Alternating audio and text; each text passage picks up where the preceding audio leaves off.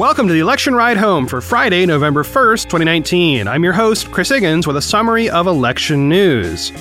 Today, Warren releases her plan to fund Medicare for all. A new poll of Iowa sets everyone's hair on fire. The Trump impeachment stuff in 3 minutes or less, this time it's a lot less. Checking in on Castro's self-imposed fundraising deadline. And how to have fun looking at electoral betting markets. Here's what you missed today from the campaign trail.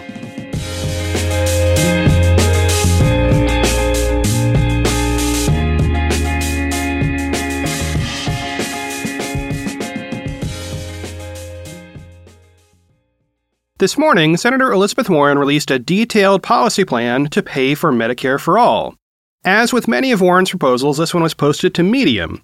It's titled, Ending the Stranglehold of Healthcare Costs on American Families. And it is very long. Medium estimates it at a 37-minute read, and my quick count puts it at more than 9,000 words. That's about 30 printed pages. Point being, we're going to have to look at this through the lens of summary, and if you're curious about the deep details, go look at those show notes. Up top, I have the actual policy, which is very readable despite being really long, and then there's a series of media explainers, each of which is also long. Also, one procedural note. Warren uses a bunch of experts in healthcare matters to arrive at her figures here. So when I say Warren in terms of a spending estimate or a cost estimate or whatever, I really mean Warren and her team of experts. It's worth looking at that team listed in the policy to get a sense of the deep bench there. It even includes the guy who ran Medicare for the Obama administration, and that's just one person on the team. Okay, the plan has two major parts, and they happen to echo the two questions I ask of every policy proposal. First, how much will this cost? And second, how do you propose to pay for it?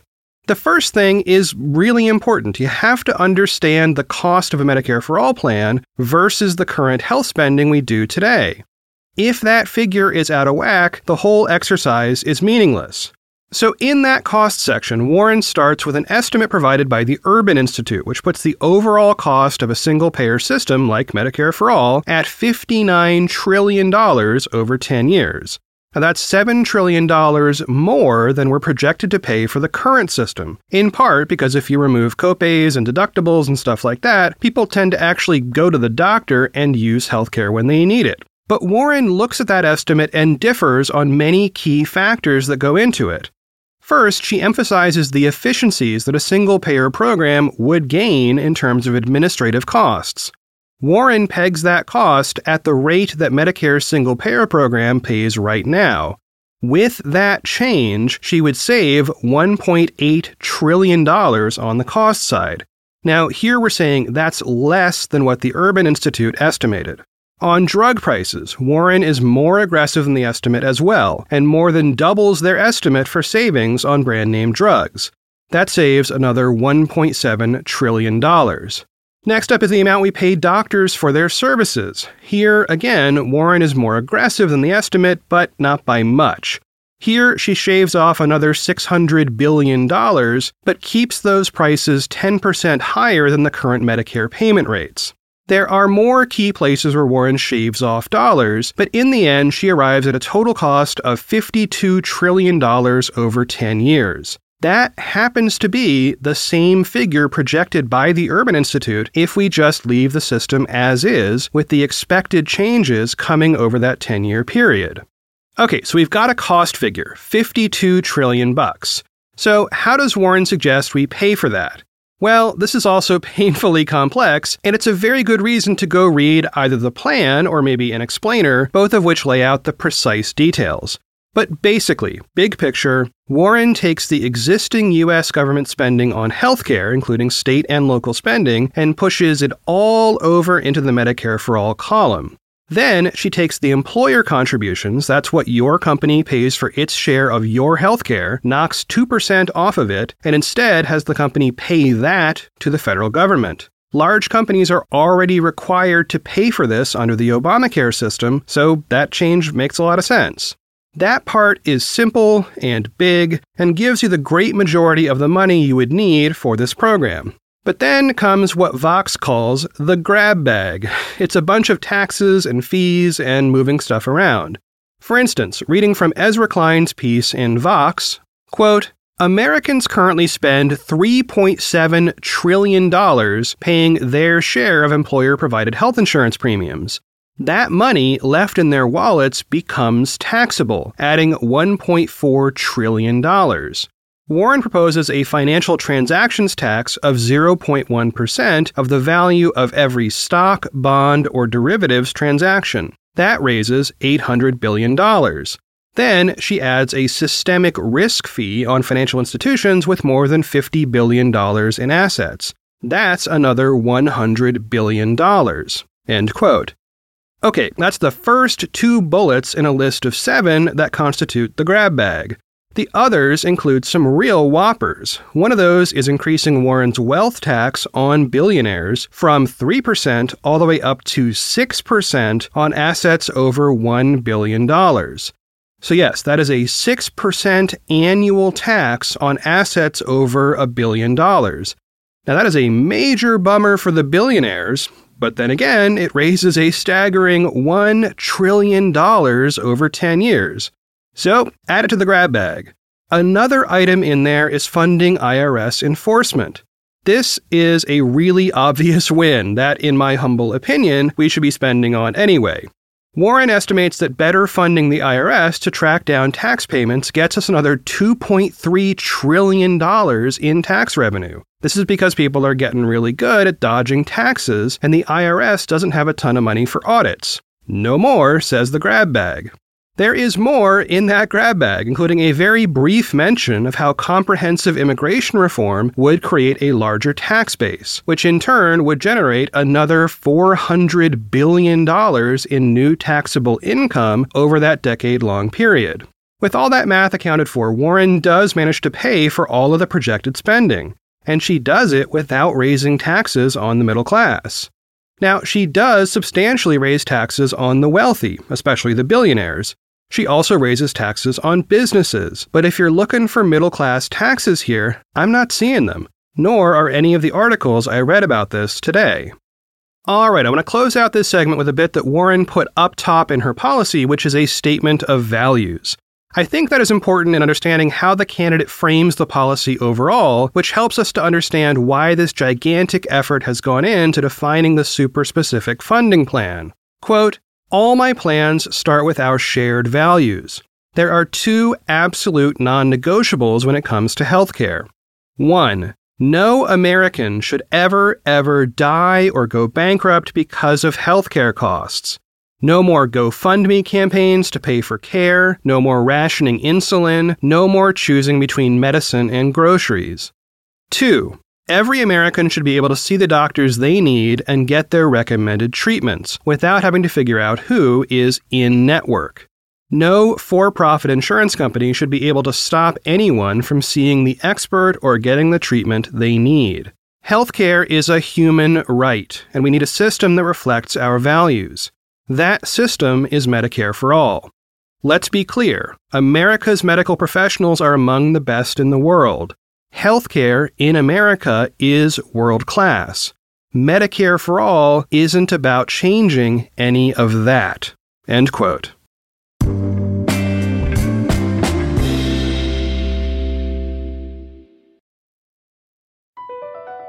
Across America, BP supports more than 275,000 jobs to keep energy flowing. Jobs like building grid-scale solar energy in Ohio and producing gas with fewer operational emissions in Texas. It's and, not or. See what doing both means for energy nationwide at bp.com/investing in America. VR training platforms, like the one developed by Fundamental VR and Orbis International, are helping surgeons train over and over before operating on real patients. As you practice each skill, the muscle memory starts to develop. Learn more at meta.com/metaverseimpact. Next up, today the New York Times released a poll conducted by Siena College focusing on Iowa voters. We covered one of these last week, and the big news there was that Mayor Pete Buttigieg was looking very strong in second place, with Warren in first.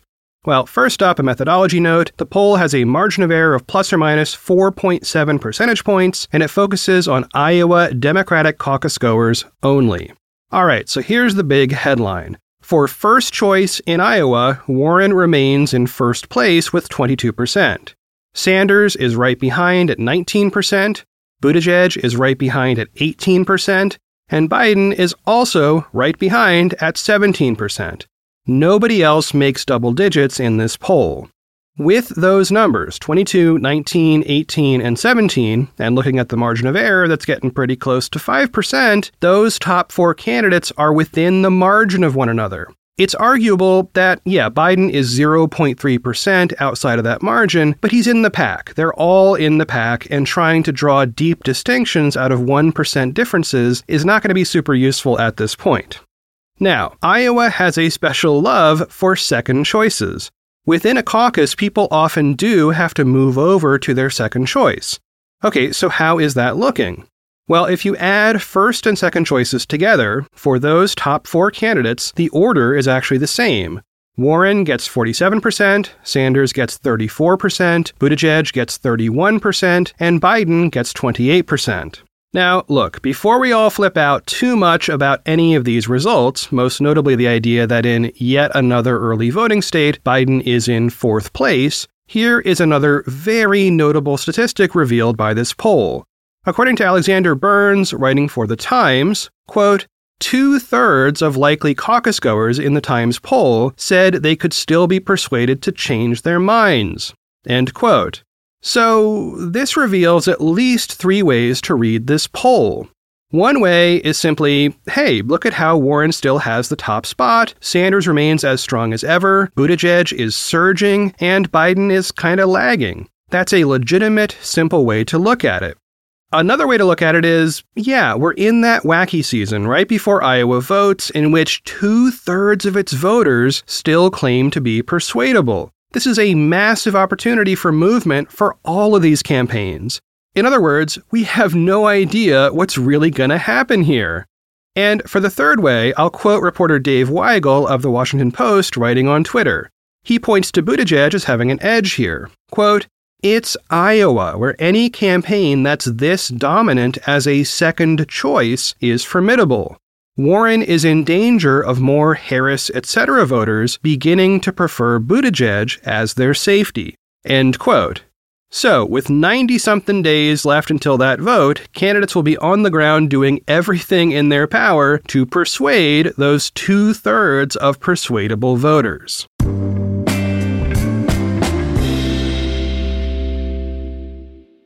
Next up, a summary of the impeachment proceedings in 3 minutes or less. Today I'm aiming for less because Congress is in recess. Over the past week, we've heard that both Charles Kupperman and John Bolton, who share a lawyer, have filed legal objections to clarify whether they have to follow a White House rule preventing their testimony or a House of Representatives rule requiring it. Well, a judge has been assigned, and that judge will hear arguments on December 10th about the cases. The judge also says he plans to rule quickly. Now, why does this matter? Well, two reasons. First, Bolton is scheduled to appear next week, but there's no way he's actually going to, given this legal stuff.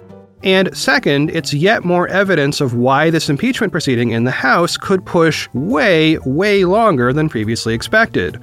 If that decision doesn't even happen until mid to late December, I don't see how the House realistically wraps this up until maybe January at best. Their other option is essentially to bail on people who won't sit for interviews and just move on with what they've got. Anyway, yesterday, Tim Morrison, who is a high-level National Security Council official, testified before the House. His testimony reportedly confirmed much of the whistleblower complaint, though Morrison suggested he didn't think the call itself was illegal. And then he left his post at the White House to be replaced by somebody else. At the moment, it's unclear whether he quit or was fired. Meanwhile, Adam Schiff, who is chairman of the House Intelligence Committee, said that transcripts of the various interviews already conducted could be released as early as next week. When those transcripts come out, whether it's next week or later, expect a new flood of analysis on details we haven't previously heard. In the immortal words of Samuel L. Jackson in Jurassic Park, hold on to your butts.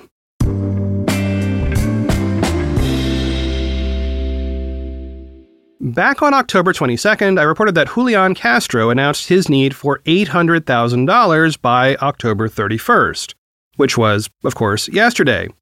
Now, I watched his Twitter account leading up to the show yesterday, and he had not made that goal by the time I headed into the booth. So that was a little troubling. Earlier this week, Castro announced that his campaign was about 80% of the way to its goal. They proceeded to set up a phone bank operation dubbed the Castro Call-a-thon that reportedly involved more than 10,000 phone calls over the span of 2 hours. After that effort, the team had made progress, but still had not crossed the finish line.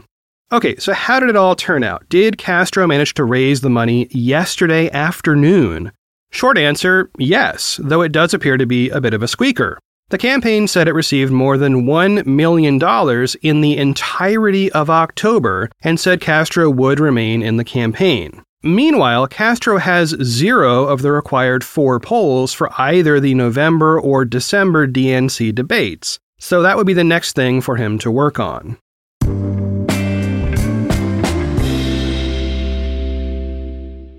And last up today, a quick item that I just thought was fun. If you go to electionbettingodds.com, you'll see an average of several other betting sites' odds on various political things. You know, like who might win the primaries or the presidency overall or whatever. And yeah, it is legal in the US to bet on this stuff, and no, I do not recommend it and I do not do it. But here's the fun part. There are people, apparently a statistically significant number of them, who are out there placing bets for fun. So here's how you have fun with these sites. You go to the website, you scroll all the way to the bottom. Looking at the bottom right now, according to this site, Dwayne "The Rock" Johnson currently has 0.1% betting odds of winning the whole thing, becoming president in the 2020 election. So if you want to make a truly extreme bet, be my guest. The payout would be shocking. Now, personally, I would put his odds a little lower than 0.1%, but I gotta say, The Rock 2020, or The Rock 2024, or even just Dwayne Johnson for president does have a certain ring to it, right? I support his position on saving his family from disastrous earthquakes in California, so at least he has that issue totally solved. Well, that is it for one more episode of The Election Ride Home. I have been your host, Chris Higgins. You can always find me on Twitter at Chris Higgins. How shall we round out this big week of news? Maybe by talking about candy. As is our usual tradition, my wife and I turned off all the lights and retreated from the neighbor children, hiding behind a big scary hedge and watching an episode of Survivor in the dark. It was a good episode, no spoilers, and today I am proud to say I have no leftover candy, because there was no candy to start with. There should probably be some kind of classic proverb about that, but I couldn't find one, so let's make one up now. The family that giveth no candy, eateth no candy the next day? I don't know, close enough for government work, so cross-stitch that on something and watch that sugar intake, people. As always, thanks for listening, and I will talk to y'all on Monday.